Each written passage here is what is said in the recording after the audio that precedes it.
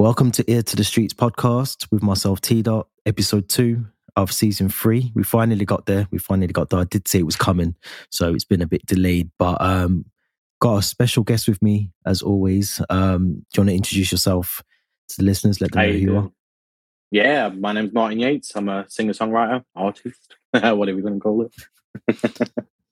Well, you're definitely an artist. I think last time we spoke, I was trying to say your sound's very different. It's hard to sort of pinpoint it down to one genre or one particular sound, and I still stand by that. I think the sort of range that you've got varies so wide. It's a good thing to have. So definitely an artist, man. Definitely. Yeah, man. One thing I wanted to touch on, because I feel like we may have touched on this in the first episode that we recorded together, but it was to do with the acoustic version of your song that you have on that you did. Is it Let You Go? Yeah, the recent one. Yeah. So because I don't know if that was, I think that just came out before we did our first episode. I'm not 100% sure, but I think it was released maybe around March or Feb, and we recorded in April.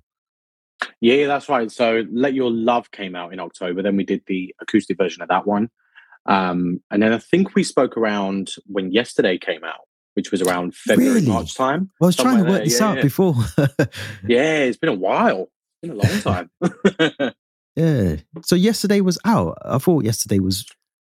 Yeah, Yesterday came out, I think it was like March the 6th, February 6th or something, somewhere there. Almost a year ago, which is mad. Okay, wow, okay. That's crazy, because I was trying to work this out this morning. I was trying to think, when did we record? And I went back and checked, and I'm sure it was April. Can't remember the date in April. But God, that seems like ages ago. It does feel like it. A lot's happened in that year. Yeah. Tell me about it. But talk to me about the acoustic version, because I don't know if we mentioned the acoustic version that you did for that. Was there a visual for that as well? Did you do a visual for that one?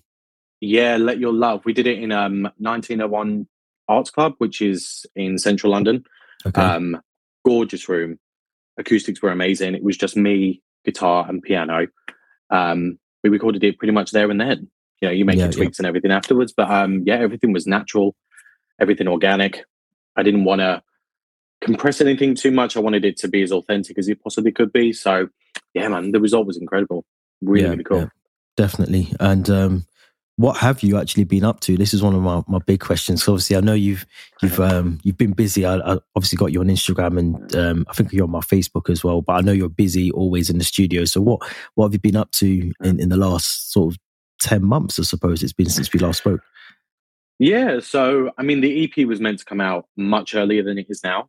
But obviously with COVID and stuff like that, I wanted to have kind of an impact on people, and I wanted it to be more of an aftermath of the whole COVID thing. I didn't want to release it during, because I wanted people to feel it a little bit more, And when people have got their freedom completely back, I feel like it'll grasp them a little bit. So since May last year, we've been kind of putting the final tweaks on things. I wrote a new song around May, June time, and then we got back into the studio, and that was like the last song to go on the record. And then June, we started an acoustic tour, a strip back tour. We did like 6 dates across the UK. We did Birmingham, Manchester, London, Dover, and Liverpool, which was really cool. Wow. You went to Liverpool? You I didn't know. Yeah.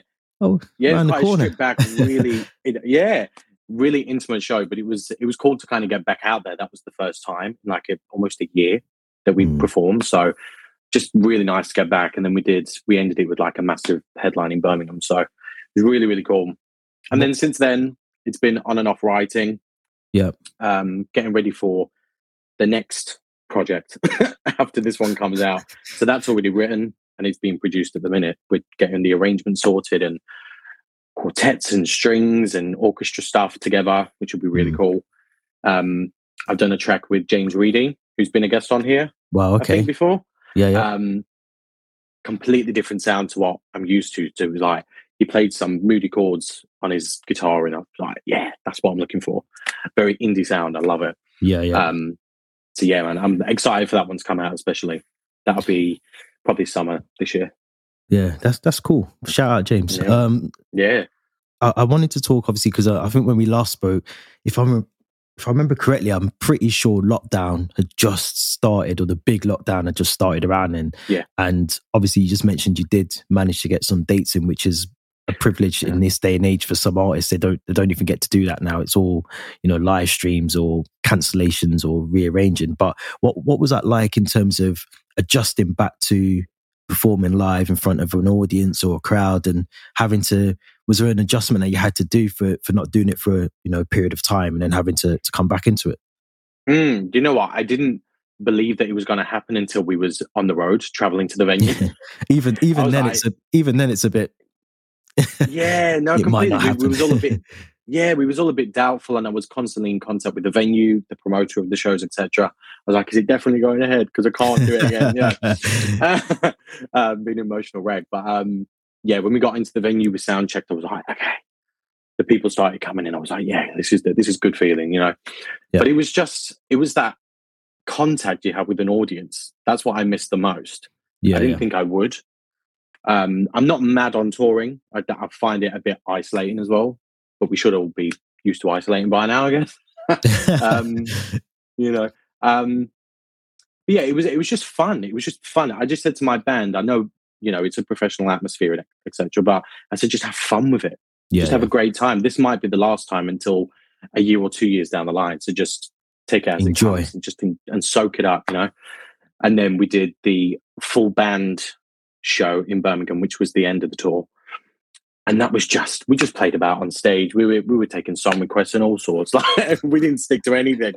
Anyway, it was just nice to see people enjoying themselves and not be socially distanced and being restricted to what they can actually do and enjoy it to the full capacity, you know. And we performed at the Hare and Hounds, and that venue in itself is so iconic to me. Like, I've seen so many great people there.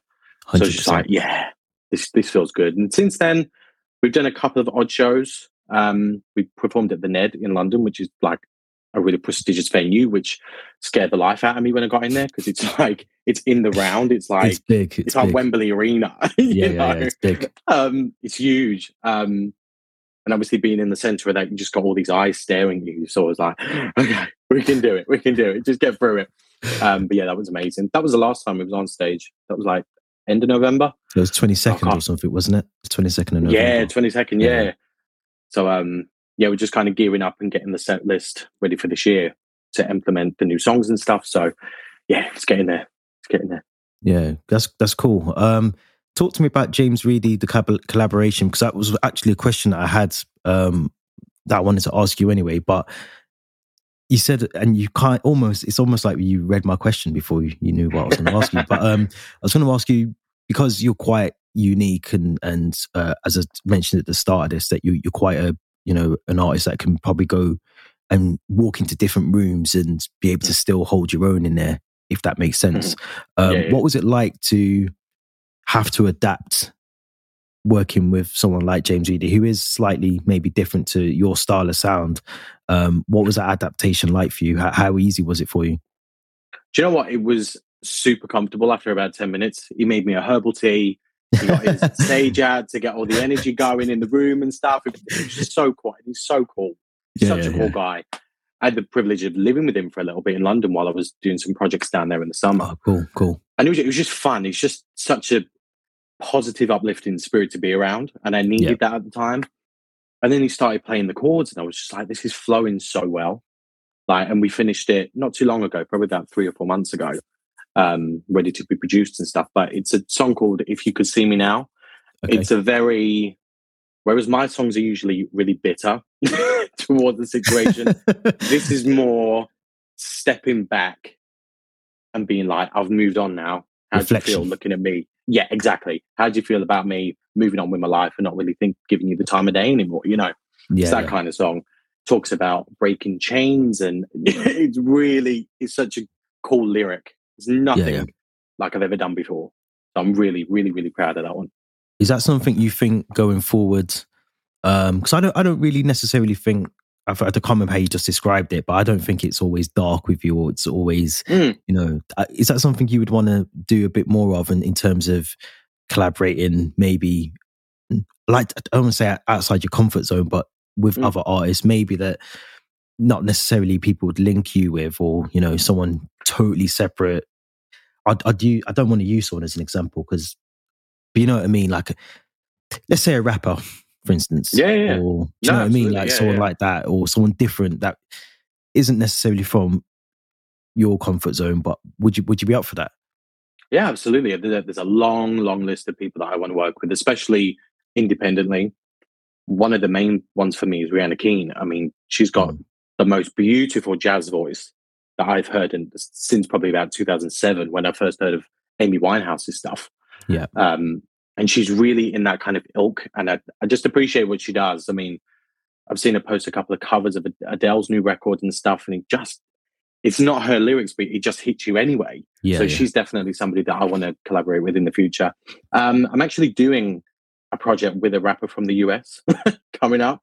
It's going to be like a joint EP collaboration, a couple of solo stuff on there, but the majority of it being almost like a duet situation. Like he has his verses, I do the hook, etc. You've worked with him before, though, I believe. Is this the guy that have you worked with him before? Gary Houston, yeah. I've worked with him a couple of times. Yeah, he's on my playlist. I'm sure you're on there. He's a song that I've got, a recent one as well. It was only say last year, 2021. I'm sure he dropped something. We've done on two together.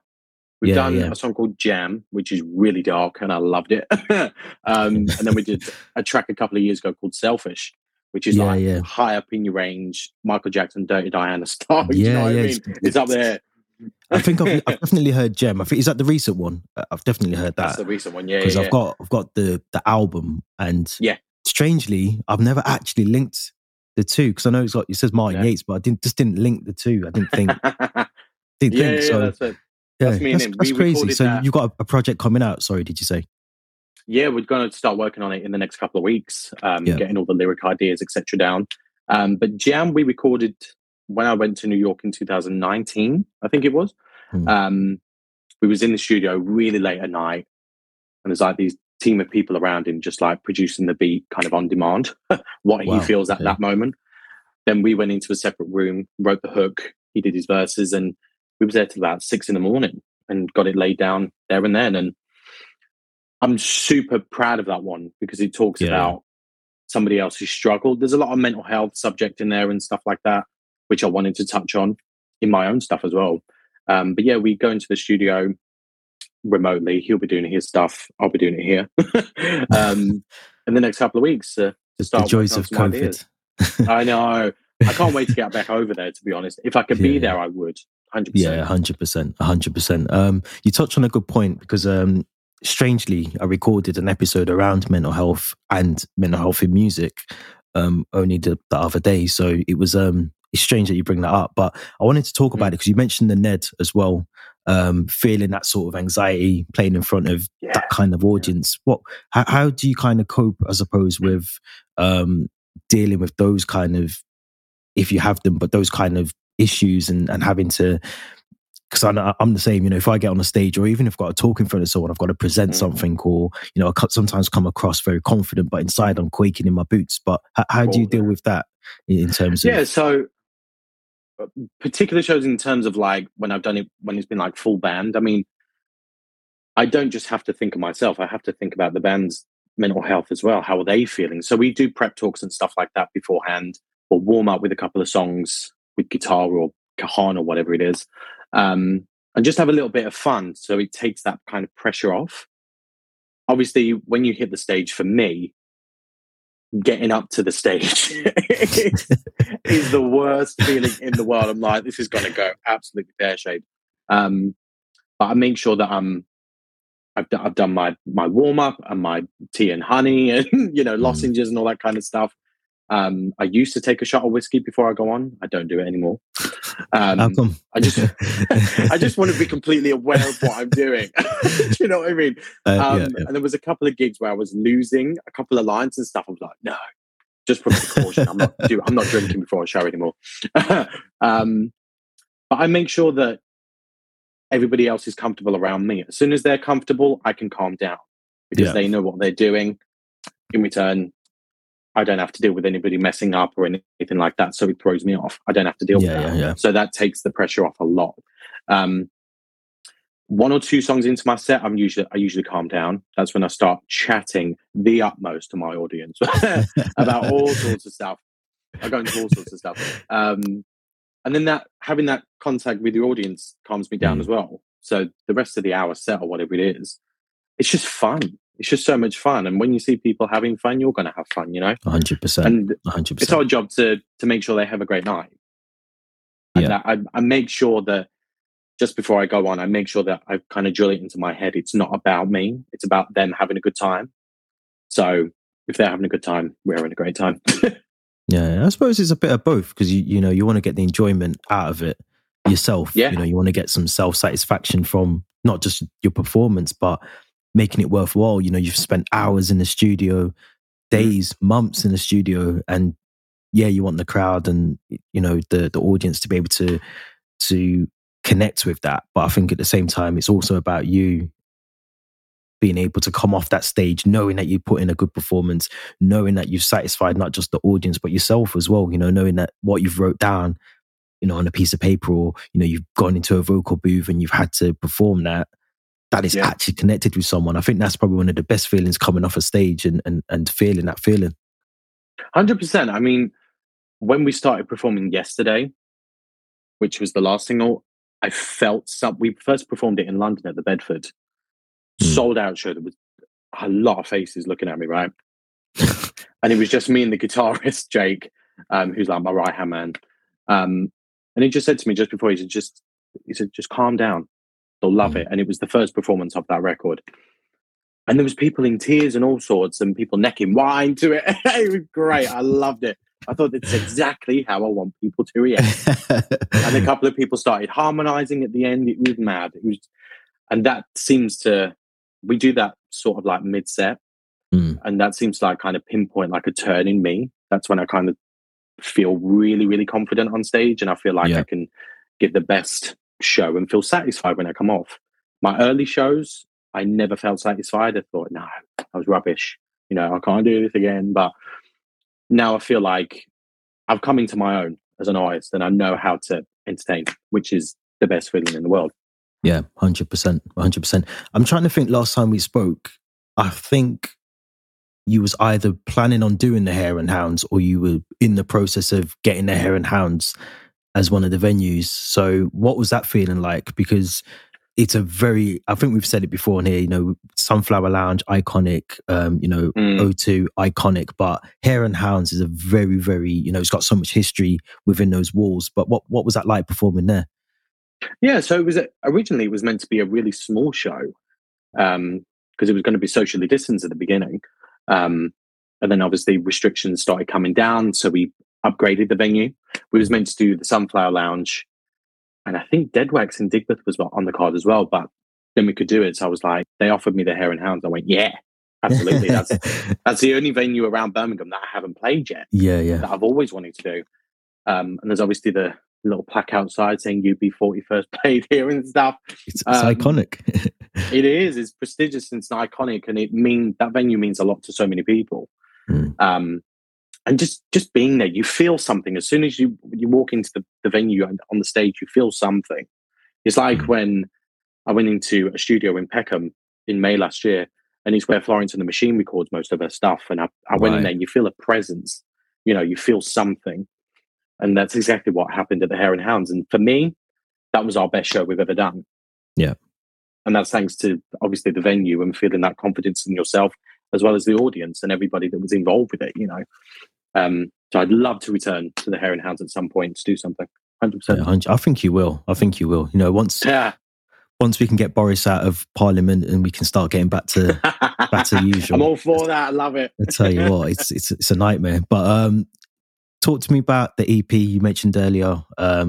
Trying to think of which EP, because you've got that many coming out, but the one which was due to come out and is in the process of coming out. I think you said March is the date. What can you tell us about the EP? What can we expect from it?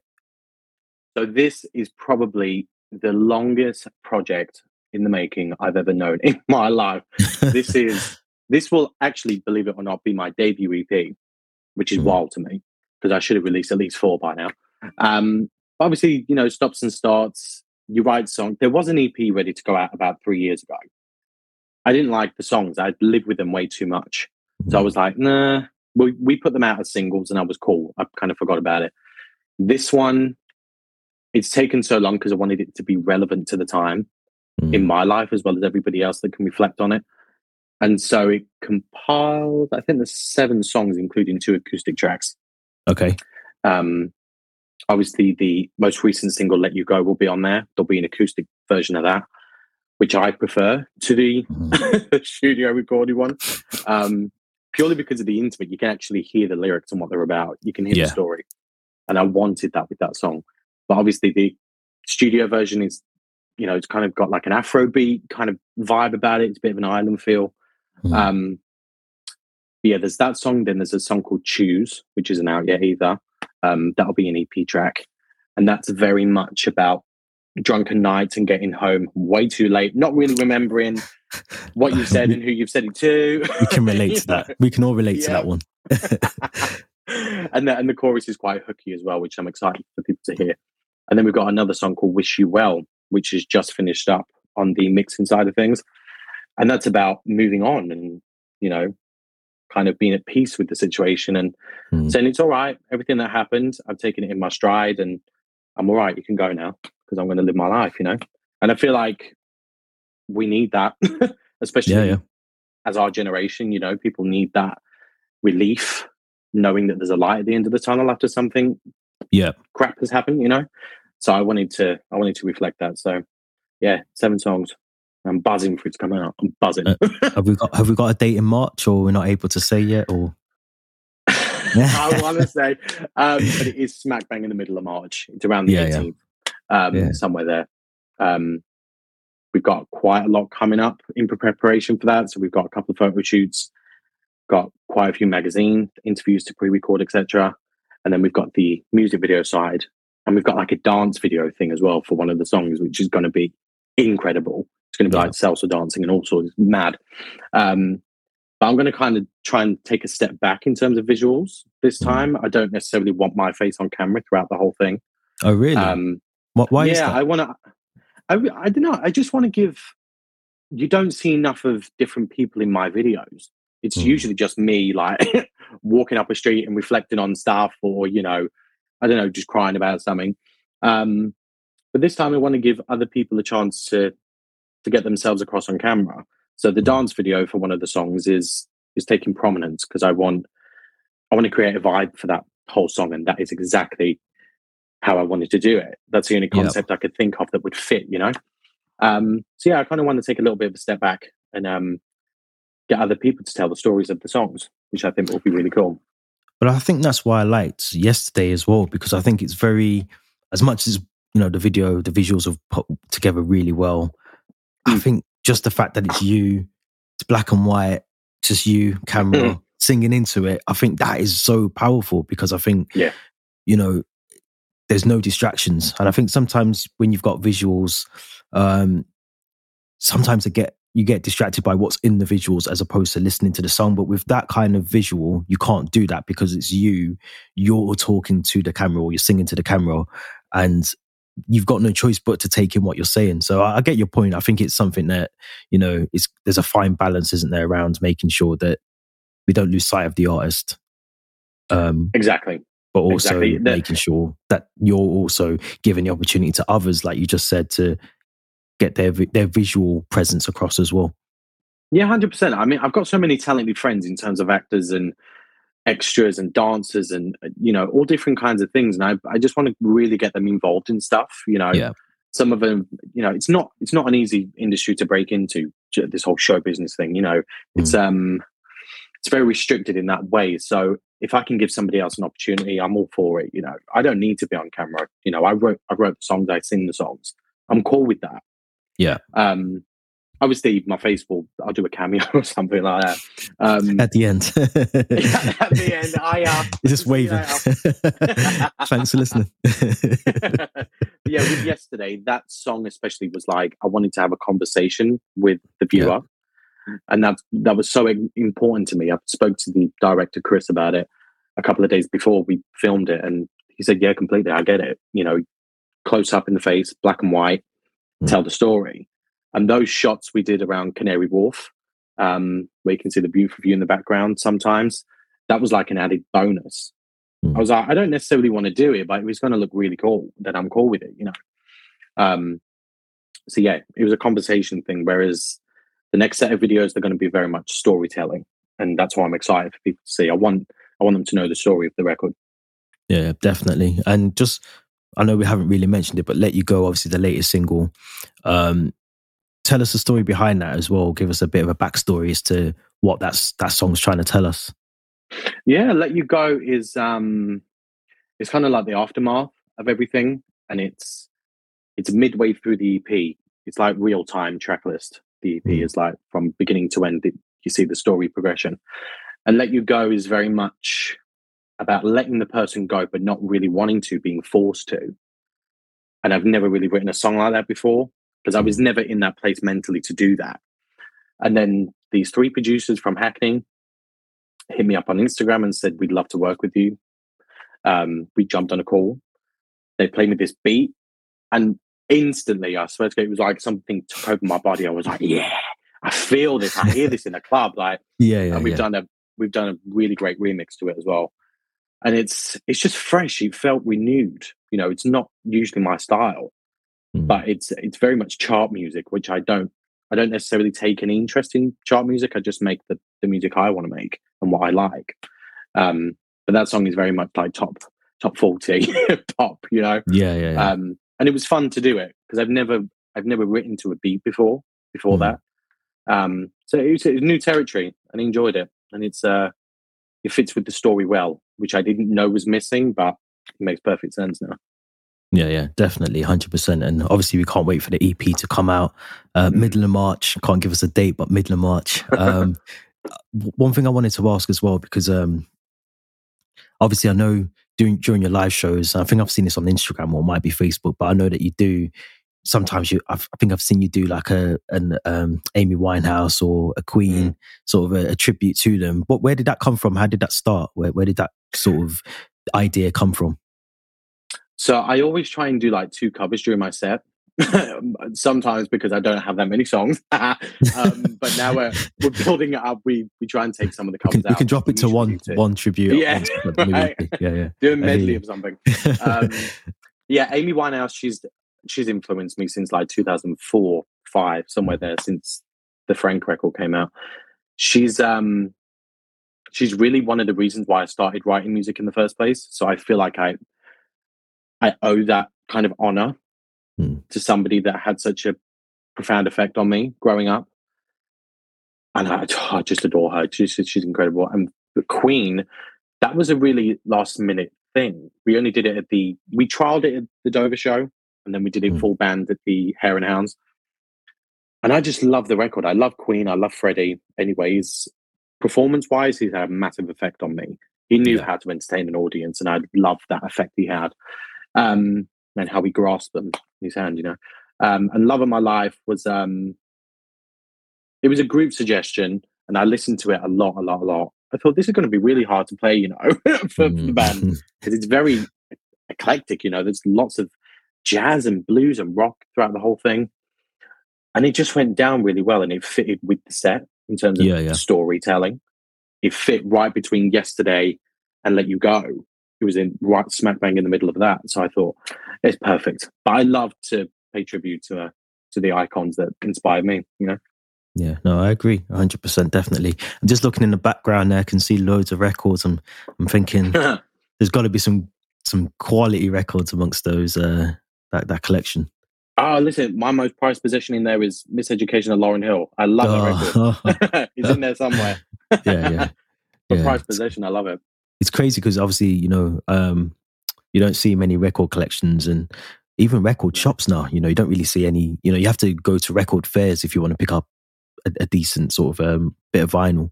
But is that something you do in your spare time? Is it something that you try and keep up as a hobby? Yeah, it's a passion. I try and get as many records as I can every week. Like, I've been traveling a lot the past week or two, going to different parts of the country and little villages and stuff, and they seem to be the places that have all these huge vinyl shops. I just get lost in there for 4 hours. The hoarders, right? So I just get lost in there for 4 hours and usually come out with at least 5 or 10 gems that I've been searching for years. But I'm a collector. I love collection. I've got everything of Whitney, everything of Michael Jackson, everything of Prince, Barbra Streisand, Lauryn Hill. It's everywhere. That's cool, man. I'm with you. All those names you're flying out, I'm with you 100%. You know, I think they're all part of a generation, obviously before us to an extent. That has had a massive impact. It's still to this day. You know, you speak to children now, they probably still know about Michael Jackson, or they know about Prince, or they're, you know, maybe a bit younger than my kids, but you know, you speak to like, you know, 15-year-old, they'd know who Aretha Franklin is, or you know, they know those kind of artists that not necessarily you would expect them to know about, because you know that it wasn't their childhood, it wasn't their timeline. But I'm with you 100%. You know, I think they've definitely left their mark, not just in music but in the world. You know, beyond music, which is interesting. You know, you don't really see that with artists these days. Where I'm trying to think of someone quickly off the top of my head. It just doesn't happen. You know, it doesn't happen where it doesn't. Maybe Amy was probably the last one, I think. I think so. I mean, if I ever have kids, my kids will listen to all of this plus everything else that I can find. They will know real music. Do you know what I mean? They won't have a choice, will they? But it's true. No, I think that's the problem now. That you kind of touched on it a little bit before, that you don't really mess around with, you know, top 40 music. Or, you know, I looked at the charts the other day and I didn't know half the artists. I'll be honest. I just didn't know who they were. I think there was someone who was number one.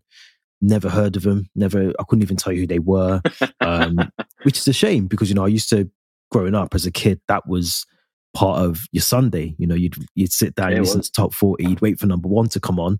But it's changed now. I think times have changed. We've got streaming. You know, we've got Spotify, Apple, all that stuff, SoundCloud, and TikTok's a new thing. The kids are on TikTok and all that stuff. But I love it. Oh, it's crazy, man. I was trying. I mean, I don't have a TikTok, but there was an artist that I'd seen on Twitter, and she said she had 300,000 TikToks streams. I'm not sure if it's the same thing, but she only made 19 pence off the TikTok, which is just crazy. Which is why I'm trying to push everyone to Bandcamp and places like that, and, you know, make sure that you get the best. You know, sign up for PRS, all that stuff as well. You know, it's worth doing 100%. 100%.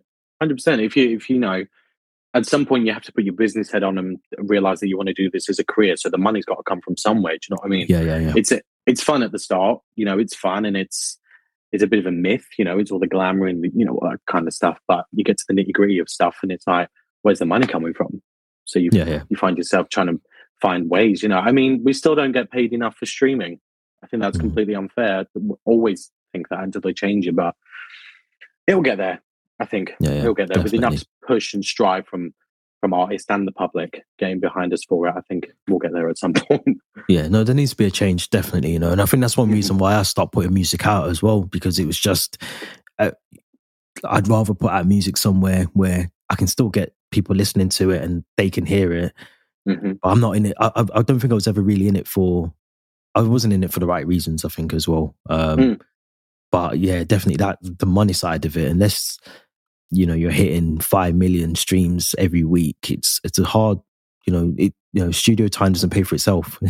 It certainly does not. It's what I try and tell people all the time. You know, I think they just think, you know, studio time's just there. It's not. You know, you have to pay for it. You have to pay for mastering. You have to pay for, like you just said, you know, your EPs at the mastering and sort of the post-production point now as well. So a lot of that costs money. You know, a lot of people don't realize that artwork, visuals cost money. So it's it's an expensive game to be.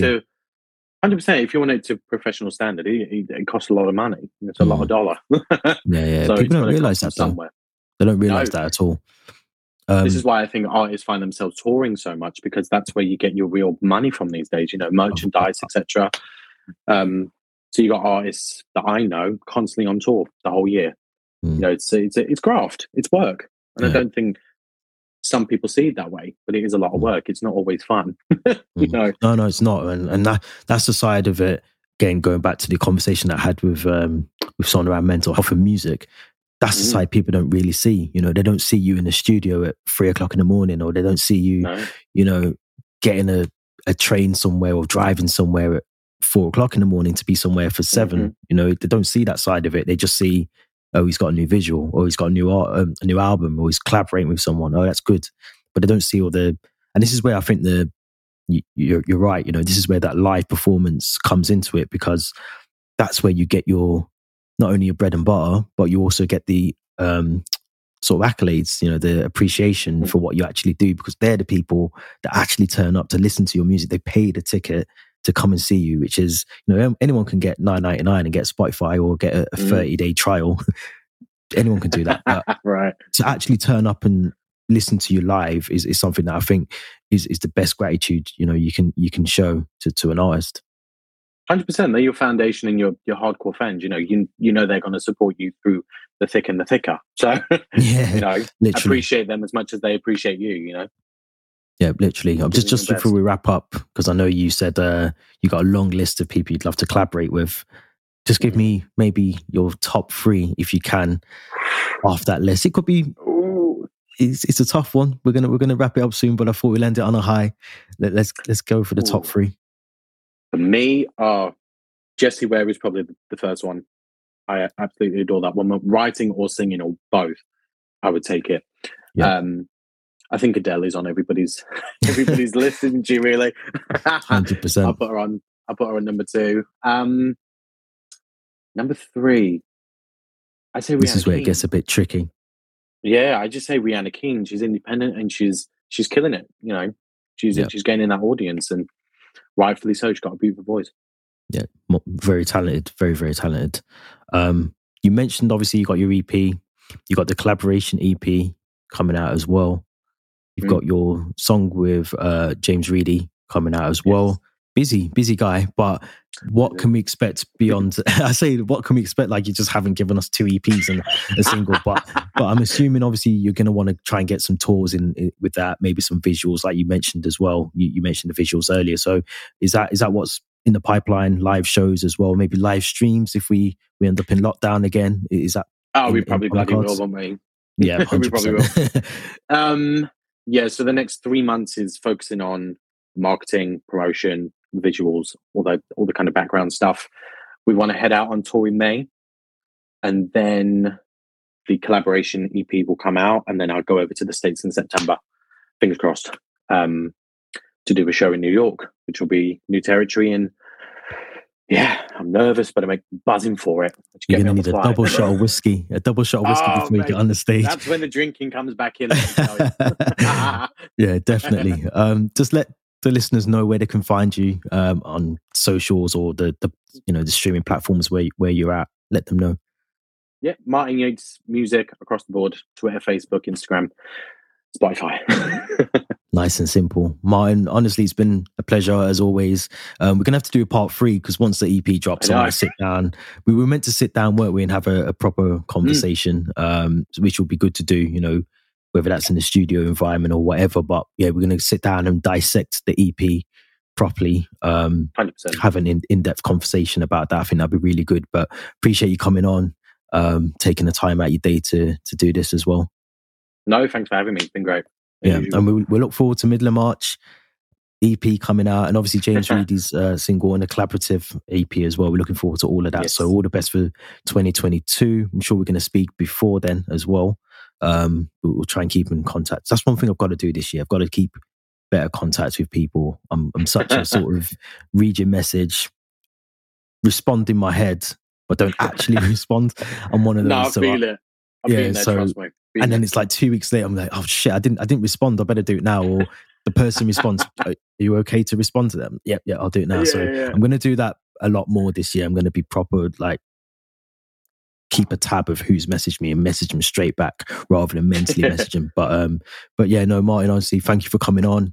This has been Ear to the Streets, episode 2. Thank you all for listening. Until next time, stay safe, and let's hope Boris Johnson is out of Parliament soon so we can have our lives back to normal. Thank you all for listening.